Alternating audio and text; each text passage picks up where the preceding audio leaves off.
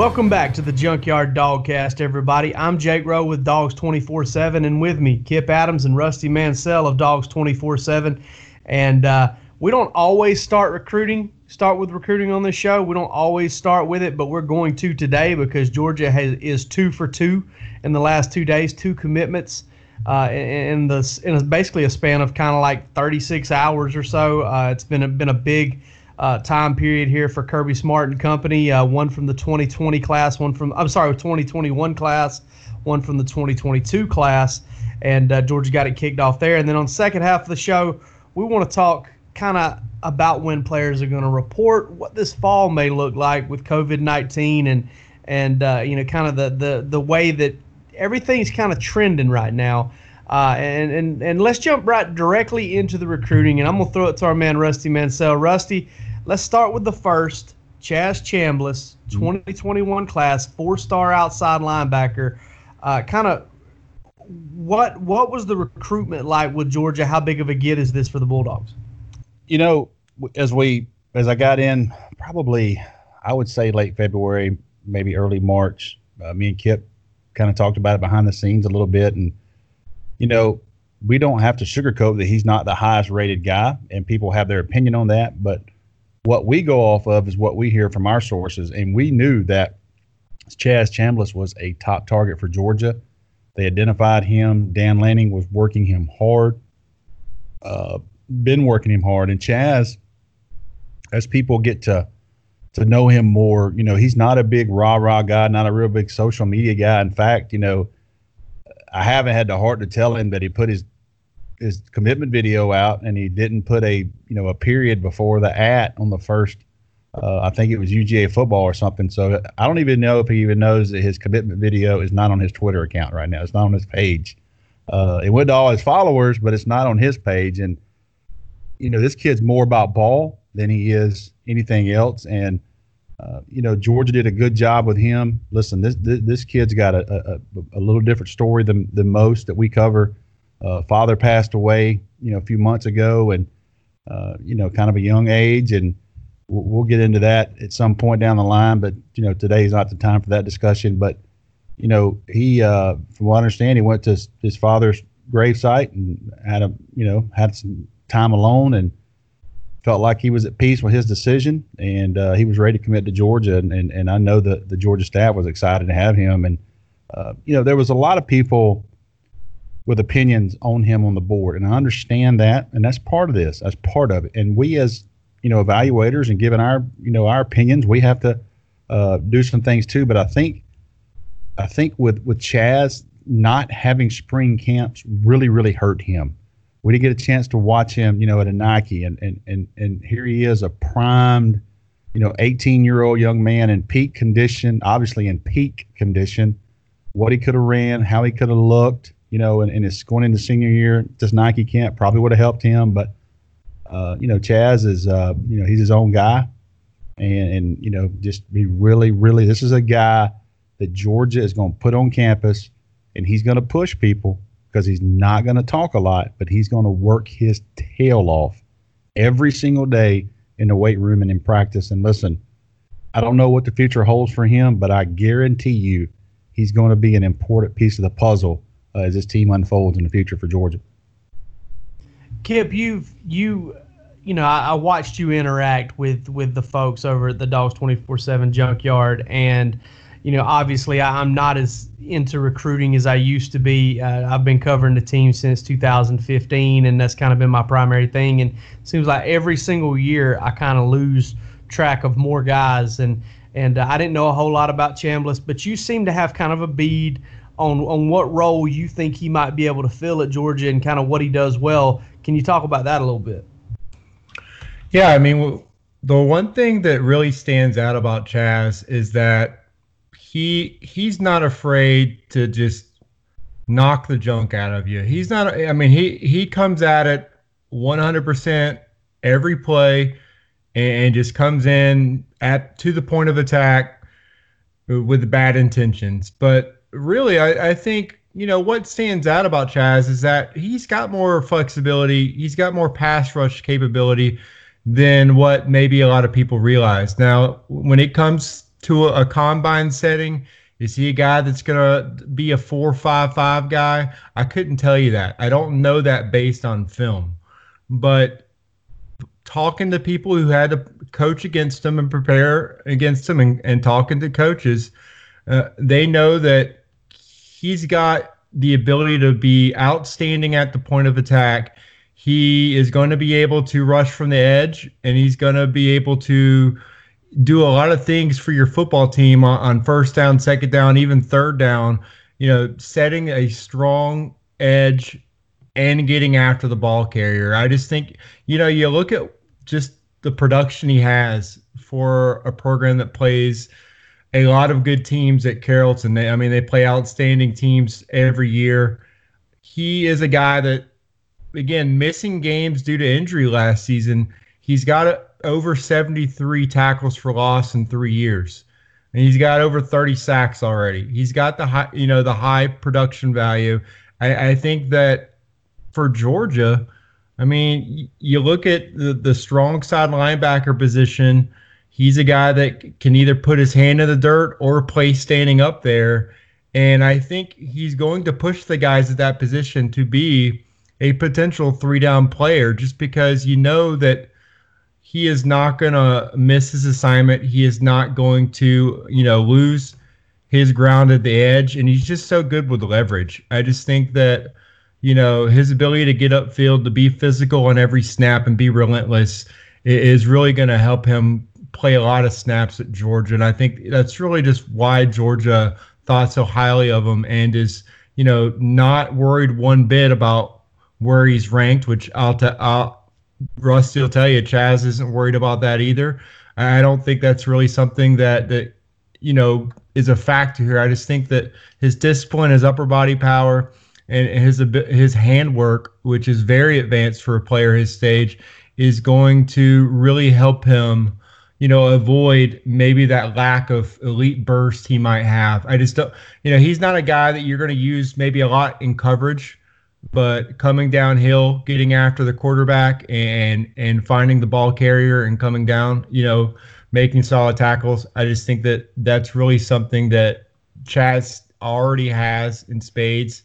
And if he can, again, get a little bit better as far as that stiffness in the hips, I think he's a guy that can play all 3 downs and give you a lot of different looks as that Sam linebacker, that hard end playing with his hand in the dirt. He brings a lot to the table.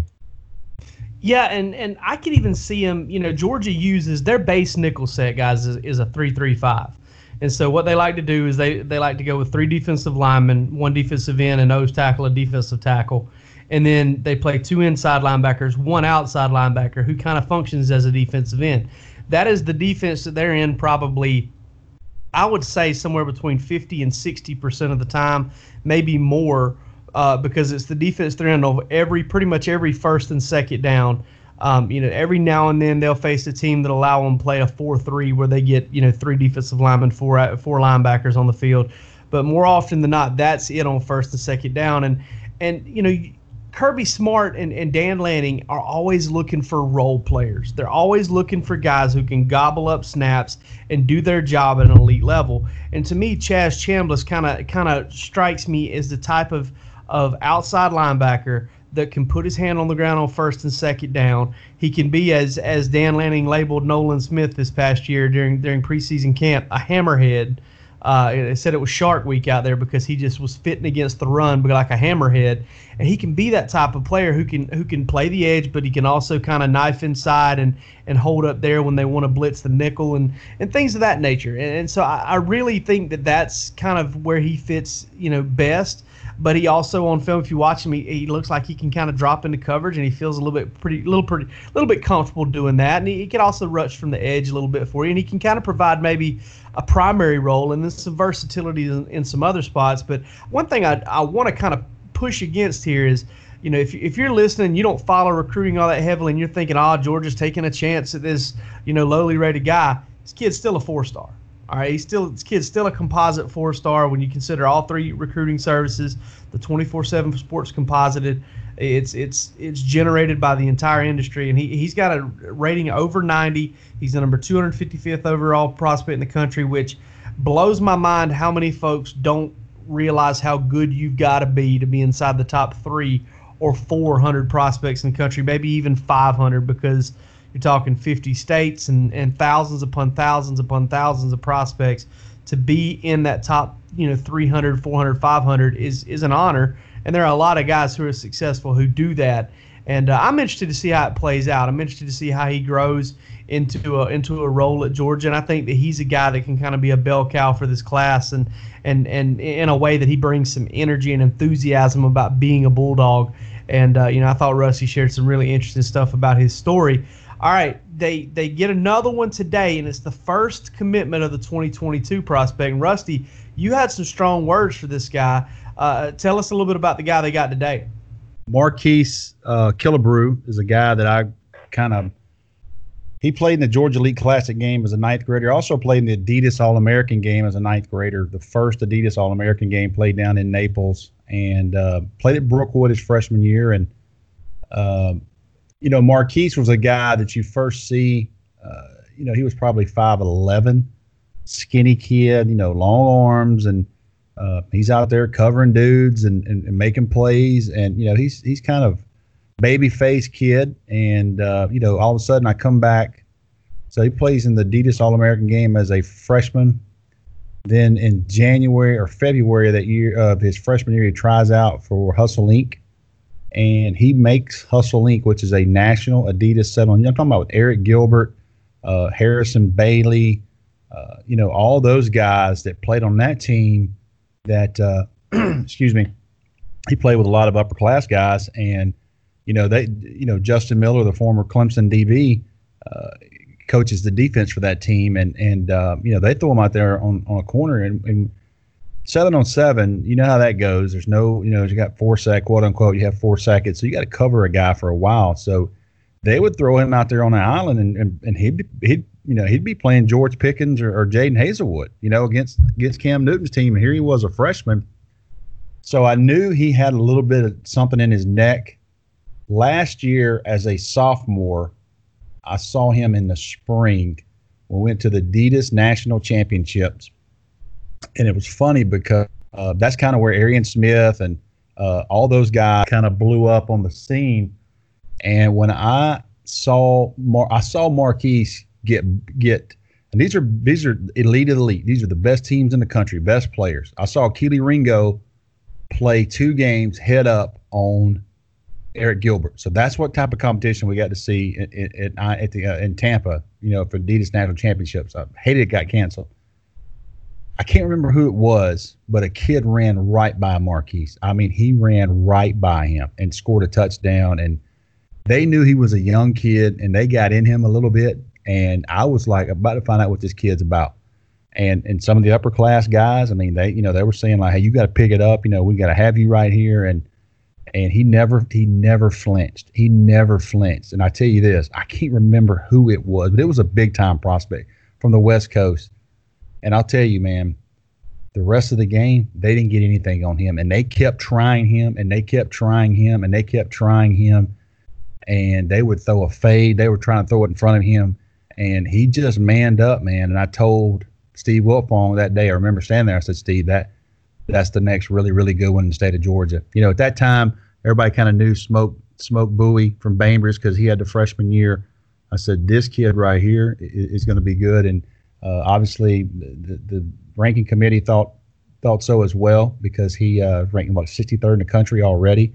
I expect that he'll float in that area, give or take some spots until we get some good testing numbers on him. I don't think speed's going to be a problem. I know length and body-wise is not going to be a problem. Technique's not going to be a problem. It's a kid that loves it, just really, really, really loves football. And it's funny, I was talking to him when he told me last week he was going to commit this week. And I said, well, what are you going to play? You going to play corner, safety? He goes, man, I'm going to play it all. He goes, whatever they tell me to play, that's what I'm going to play. And, you don't get that out of a young player. You don't get that too much out of a young player, and Chaz was the same way. Chaz is like, Georgia uses so many packages that I could line up anywhere, and rush the passer. I could place him inside, but he definitely is going to be in Dan Lanning's room on the outside. So not only did Georgia get two really good players, I think they got two kids that really, really love football. And man, that is so important right now, as we move forward in what's going to be an ever-changing world of college football as we know it the next 3, 4, 5 years when this likeness, image, that type of thing, comes in effect. We're going to find out real quick who's in this for themselves and who's there for the team. One of the things that and Rusty, listening to you to explain that, this is kind of a little bit off topic, but it's also kind of germane as well. Listening to you explain that, I got to thinking about how lucky that folks are who follow recruiting at our side are, because you've got such a unique way of explaining things and kind of storytelling in that way. And then I'm going to throw it over here to Kip right now, and he's going to have like a completely different kind of view of how to kind of describe Killebrew. And that's something that kind of fascinates me about listening to you guys talk recruiting and stuff. And rather than just sit here and blabber about that, I'm gonna let Kip talk about Killebrew and kind of what he brings to the table, what he knows about him as a prospect. So Kip, take it away. The one thing that stands out to me about Groves Killebrew is just how Grayson was willing to put him on an island. How often they were able to, willing to do that with a sophomore. Looking at the highlights, I mean, he's just out there locking in on guys every play. And I'll admit, there are times where he'll let a guy get past him, but his recovery speed is outstanding. And that gives you a lot of hope for what he's able to bring to the secondary. Just the fact that not only does he have great recovery speed, he's got outstanding range. And he looks like he's got really fluid hips. I mean, he's loose, he's quick, he changes directions in his back pedal. You could tell that not only has he been taught well for being a young player, but he's very athletic.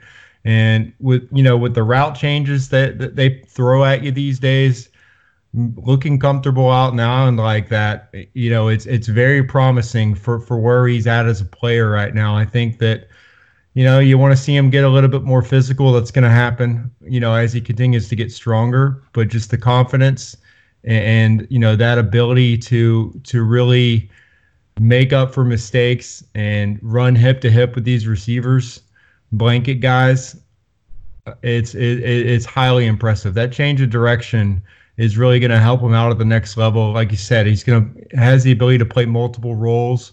I'm sure that Kirby Smart, plans on using him at multiple positions in the secondary, because he does that with a lot of the guys. So just seeing those coverage skills at that young age and seeing him be able to go out there on the island and play confident coverage, it shows a lot of promise, and he's highly athletic. So, there's not much not to love about Georgia being able to pick up a guy like that. And you look at that 2022 class, there are some DBs in the state of Georgia for that class. I mean, we talk about Smoke Bowie and the kid at Valdosta's got outstanding size as well. Is it Jadarian Rim? I believe Rusty had him at MVP camp. Malachi Starks, yes. from Jefferson. I mean, you look at a pair of guys that are 6'2", 170, 190 pounds in that range. Georgia has a chance to really build a strong in-state secondary for that cycle. So, getting a guy early always helps. I mean, David Daniels been active recruiting for Georgia in the 2021 cycle. Richard LeCount being that first guy in his class. I mean, he was a guy that worked everyone in state that cycle as well. So getting Groves Killebrew can help a lot off the field as well. So it's big news for Georgia, in my opinion. Yeah, he definitely kind of fits the bill. Already ranked, quite high in the 24/7 Sports composites, or by 24/7 Sports. He's already a top 100 guy, and it's just one of those things, man, where Georgia has done such an incredible job of recruiting defensive backs of late. I mean, they're on fire, really. It's gotten to the point where if Georgia is in it with an elite defensive back, you really can't count him out. And they've gotten a head start here in the 2022 class with a guy that's ranked number 64 in the country by 24/7 Sports. He's the number 10 cornerback, number 8 prospect in Georgia. The way you guys talk about him really kind of gives me the vibe that he may move up as time goes on. Rusty and I have talked about Malachi Starks. Kid lives about 7 miles. I mean, he goes to school 7 miles from my house because I almost live in Jefferson. So excited to kind of get a look at him at some point. Not sure where he projects, but kind of gives you that safety vibe. And then you look at this current class, and they're recruiting guys like James Williams, who could turn out to be a linebacker, could turn out to be a number of different things. They're recruiting Tony Grimes out of the Northeast, out of that kind of that Mid-Atlantic area. So just a ton of studs coming in at defensive back, and that's on par with Keely Ringo and Jalen Kimber and some of the guys they've recruited here, Tyreek Stevenson. That they've done just such a tremendous job over the past few classes doing that, and they're off to a fast start in 2022. Let's take a break real quick. Before we take that break, though, I want to talk about the fact that, guys, our best deal, our absolute number one grade A deal to become a member at Dogs 24/7 is up and running. You sign up for a full year, get 75% off. All right. Now, if you want to divide that up into a full year and talk about what that would be monthly, $2.24 a month. If you want to talk about what you would be getting for free with the 75% off, do the math real quick. That's 9 months for free. You get a whole year, and the only thing you'd really pay for is 3 months. It's a ridiculous offer. It's one of our best. I mean, $30 a month, basically, a little less than $30 a month. I'm sorry, a little less than $30 total to get an entire year of VIP access at Dogs 24/7. You get dog treats from Rusty and Kip pretty much every Monday morning. You get X's and O's breakdowns from me, team insider stuff from Rusty and myself. Kip does great chats. We do X's and O's breakdowns. We're always available on the board, and it's just a lot of fun over there. We talk off-topic stuff. Kip's got your movie thread. I've got your Kip's taking me over as far as the grilling stuff goes. He'll also show you where you can get a great craft beer. So it's kind of a three-man show over there. We really love it, and we think you would too. So come give us a shot. 75% off for a full year. Let's go ahead and jump into this break, and we'll talk team on the other side and kind of how COVID-19 is going to affect the 2020 season. All right. Now, Rusty and I were talking before the show. Georgia is set to come back on June the 8th. But Rusty also kind of informed me of something else, Rusty, and that's the fact that the players, the freshmen, are expected to start moving in on June the 3rd. Is that right? Well, yeah, and I don't want to get anybody in trouble, but I did text with 2 of them last night, 2020 kids, and they're going to be in Athens on the 3rd. Sorry if you hear that boom, and this big loud thunder boom here in my hometown, but yeah, they're going to be there. So that tells me, usually you have, those orientation type deals. You move in, you have a couple of days orientation, get, this, that, apparel, equipment, those types of things. So probably, this is a Georgia site, but for example, Ohio State is doing something a little bit different. I know that Justin Fields and Harry Miller, 2 prospects from the state of Georgia, had to leave on Sunday to go back to Columbus because they're going to quarantine those kids, quote unquote, for 14 days, and they'll be ready to go on the 8th. So from what I understand, Georgia, and I listen, I don't want to get too technical, but they're going to be heavy in testing. I'm not sure they're doing so much as quarantine. They're going to do a ton in testing. So we'll see how that goes, and that's kind of how they're going to handle it. I will say everybody's kind of doing different things, but nobody is walking in there trying to cut a corner. Everybody from Nick Saban to Kirby Smart to Ryan Day to Jim Harbaugh, whoever it is, they understand that we cannot have something, a hiccup. We can't have something that should have been controlled happen if we want to have football season. Nobody wants to have it more than those guys. So there's a lot of precautions being taken. And I understand from the Georgia side, from what I'm hearing, there's going to be a lot of testing, and they're going to split guys up. From what I heard from a couple of sources today, normally you would see like the offensive line working out together, Andrew Thomas, Isaiah Wilson, Solomon Kinley, all those guys aren't working out together. Andrew Thomas would be in group 1. Isaiah Wilson would probably be in group 2. Solomon Kinley probably in group 3. because if one group caught it, you don't want those 5 guys to get it all at once. So there's those things you don't think about. Okay, that type of process.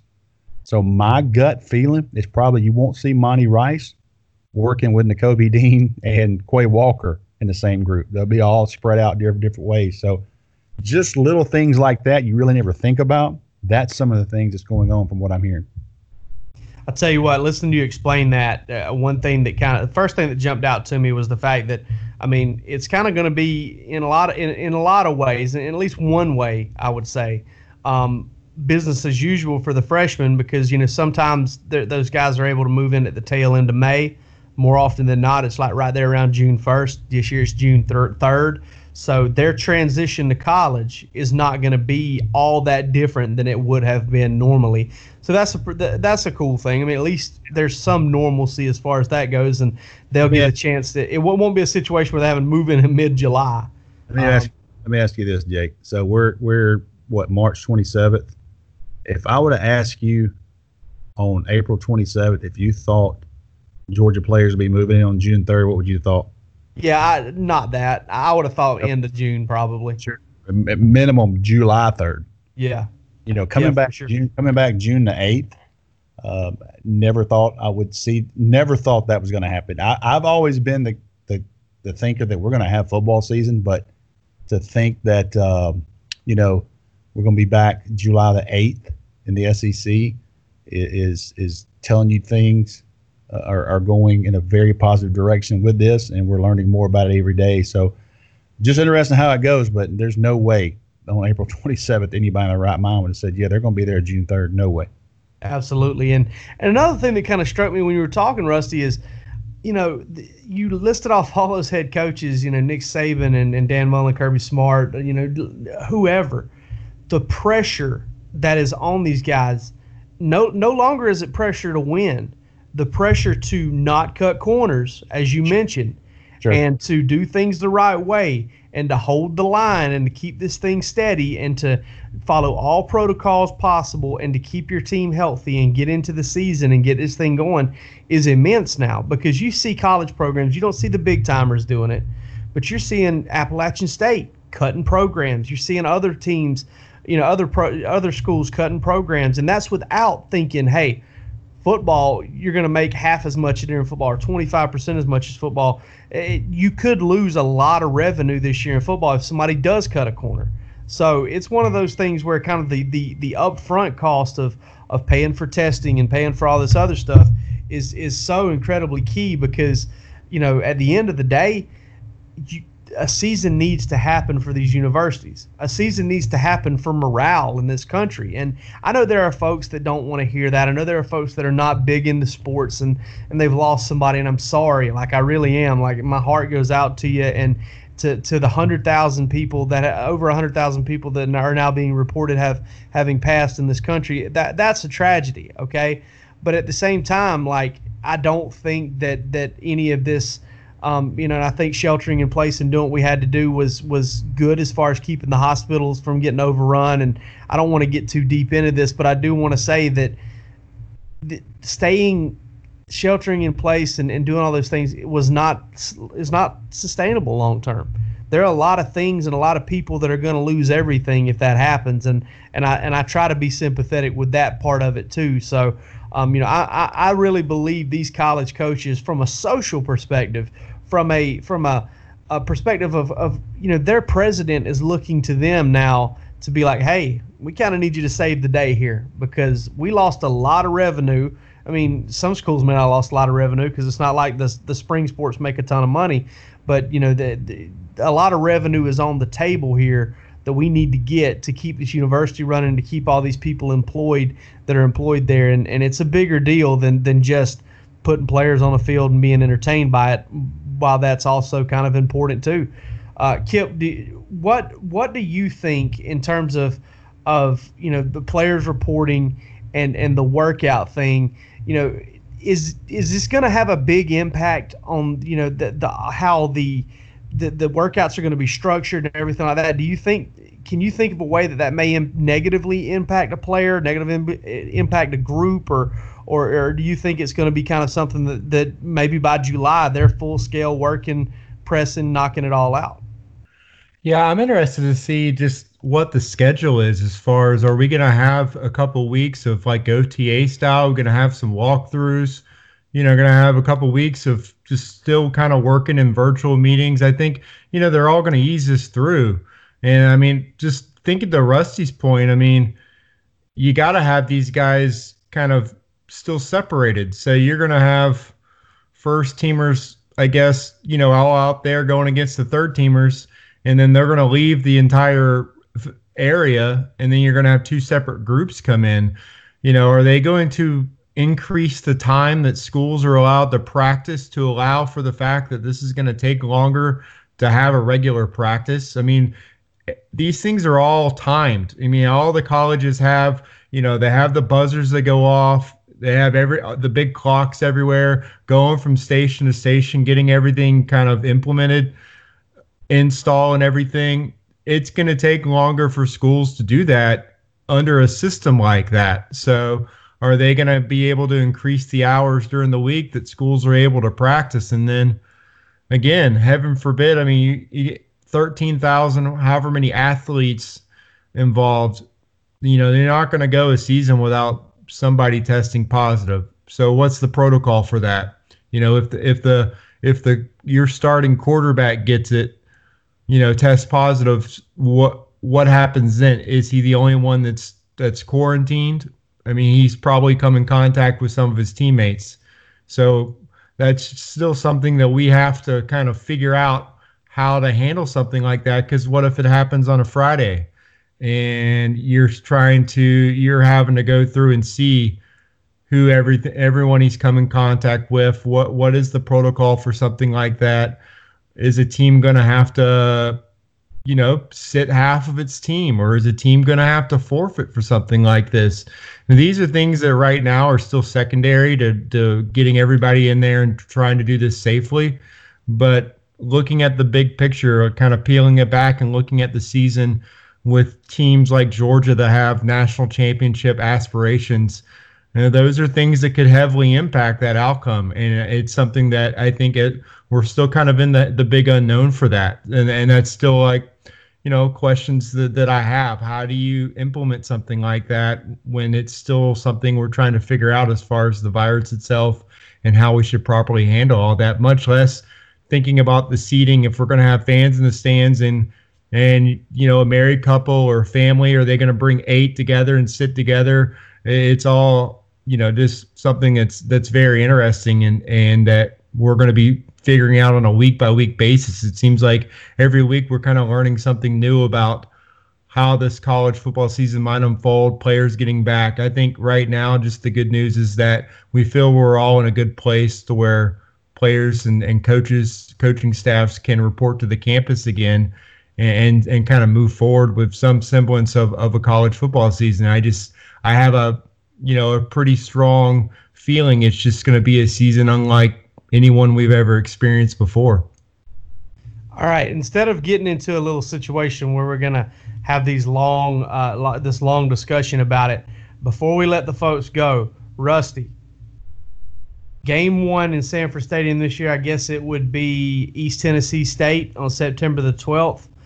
Or heck, let's go to Chick-fil-A game in the Mercedes-Benz Dome. How many fans do you think will be capacity for that game? Which one? Virginia?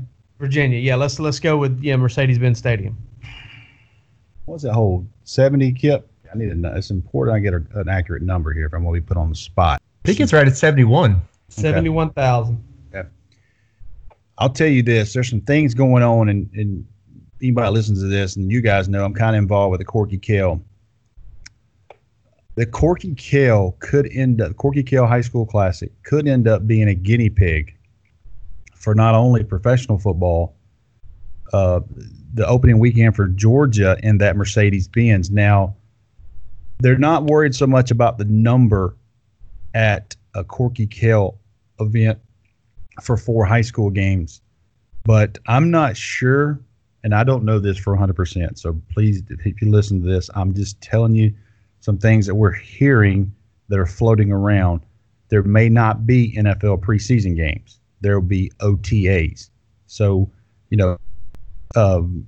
Charlotte would come down and play Atlanta in 2 days of OTAs. The next week, Atlanta would go to Nashville, and then the next week, Atlanta would go to Jacksonville. I don't think you're going to see Seattle on a plane coming to play Atlanta for an OTA. I don't know that for 100%. Okay, so take that with a grain of salt, but I know there's some discussion on that. There may not be NFL preseason games. They're fully going to have scheduled games from what I hear. So that's another subject. What I'm getting at, to answer this question, the Corky Kell is being looked at because it's only going to be estimated 20,000 people. And they have looked at a diagram of how those 20,000 can be social distance on the lower bowl at Mercedes-Benz.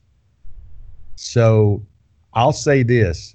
If that winds up being the case for that Corky Kell, it very well could turn into a situation where Georgia and Virginia play in front of 20,000 in the lower bowl, and maybe some people use some suites because of that. It's a Chick-fil-A game. There's going to be all kind of corporate tickets and all that. Maybe you go 30,000 in that first game instead of 71. And they'll already have a plan. They've already been through it. They've already had the gates. They've already had what concessions you want to run. So they'll already have a trial run if Corky Kell, which is like August 18th, that weekend, if it indeed winds up being the guinea pig 2 weeks later on a 3-game weekend in the Mercedes-Benz, they'll already know, hey, this is how we did it and this is how we can do it. So there's a lot of stuff going on, a lot of discussion right now with that, and I kind of got a little bit of inside. So if we're going to talk about Mercedes-Benz, and if there is a smaller crowd, they're going to take a hard look at how Corky Kell is, because Corky Kell is around 25,000 total, and they have a plan in place to where they can social distance there. Yeah, I'm kind of in the neighborhood of somewhere between 30 and 40% capacity, like you mentioned. Maybe 25,000. I think that's kind of a way that you can maybe get folks in there and allow them to give 6 feet whenever possible. I mean, I think you give people a chance in that scenario. And like Kip mentioned, families coming in or groups coming in, 10 people, 12 people that would all have already been around each other anyway.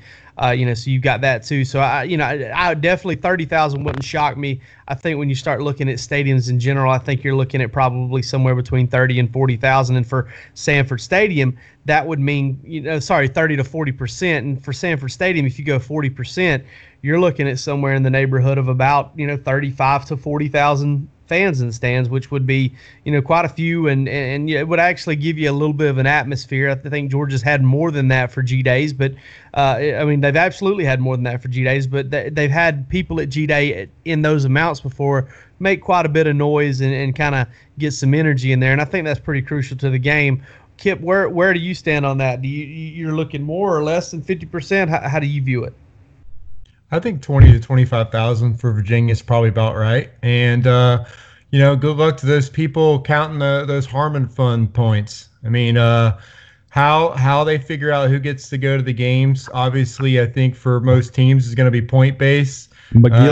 McGill Society is going to jump in that line, aren't they, Jake? Right away. Those guys are going to be at the front of it.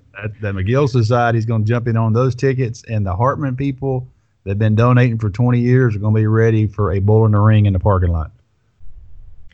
Yeah, they're going to be breaking a pool stick in half and saying, hey, we'll see which one of you guys gets to show up. But, I think 30 to 40% is probably the way to go. And it's just, again, the more I think about just a game atmosphere, the more questions I have, because, you'd have to clean the facility. You'd have to, clean that place. It'd have to be the cleanest it's ever been. And then what about equipment, medical devices, the towels and water bottles on the sidelines, training tables, just the workout facility, equipment, oxygen masks on the sideline. There's so many things that, get shared in the course of a football practice and a football game that they're going to have to approach in a different way. And, where are the coaches going to be? Some of the coaches, that are up there in age, a little bit more high risk, from what we know so far. So, how many Zoom meetings are we going to have? We're going to have Zoom meetings for practice the entire year. Do you just put the coaching staff, on the big screen at the stadium and have the players that, just distance out throughout Sanford Stadium to hold their meetings, if they want to do it in person, or, are they going to go Zoom the whole year? It's just, it's fascinating. I think there are going to be some fans in the stands, but I just think we're going to be at a reduced capacity for most, if not the entire year. Yeah, and it's all going to depend on how things go early in the year. I think they'll probably get a little braver and a little braver as the year goes on, and hopefully, and we all hope this, because it's an indication of how things are going. I would love it if, when Georgia plays Georgia Tech in Sanford Stadium right around, that Saturday after Thanksgiving, for it to be a max crowd, for it to be 93,000 people, not because I want somebody to get the coronavirus, but because at that point, hopefully we've learned enough about this thing and this virus has run its course and we haven't hit a second wave, and we just know that it's safe to do it, and that means that things are as close to normal as they could possibly be at that point, and that's what we're all pulling for. I'll for this episode, go ahead, Rusty. 1 second, I hate to break in. I'll say this. If things go well the first opening weekend in college football, I'm going to tell you one thing. Georgia, Alabama is going to be a large crowd. A large crowd in Tuscaloosa. That'll be 2 weeks later from that deal. And I'm just telling you, that's one of the top 2 or 3 games in the country next year. And I just cannot see, unless something turns, something happens, which very well could. But if things go well through August and that opening weekend of college football goes good 2 weeks later in Tuscaloosa, to me, that's going to be a massive crowd. No doubt about it. And if the massive crowd can't get into the stadium, it's going to be a massive crowd outside of it, because they're going to have a hard time regulating how many people can get out there and tailgate for that thing. And that one's early enough in the year that there's some folks going to burn. There's some people going to catch on fire outside of that one, because it's going to be hot. But everybody stay safe out there. And that's all we've got for this episode of the Junkyard Dogcast. I'm Jake Rowe with Dogs 24/7. They're Kip Adams and Rusty Mansell, and we'll see you guys next week. Take it easy.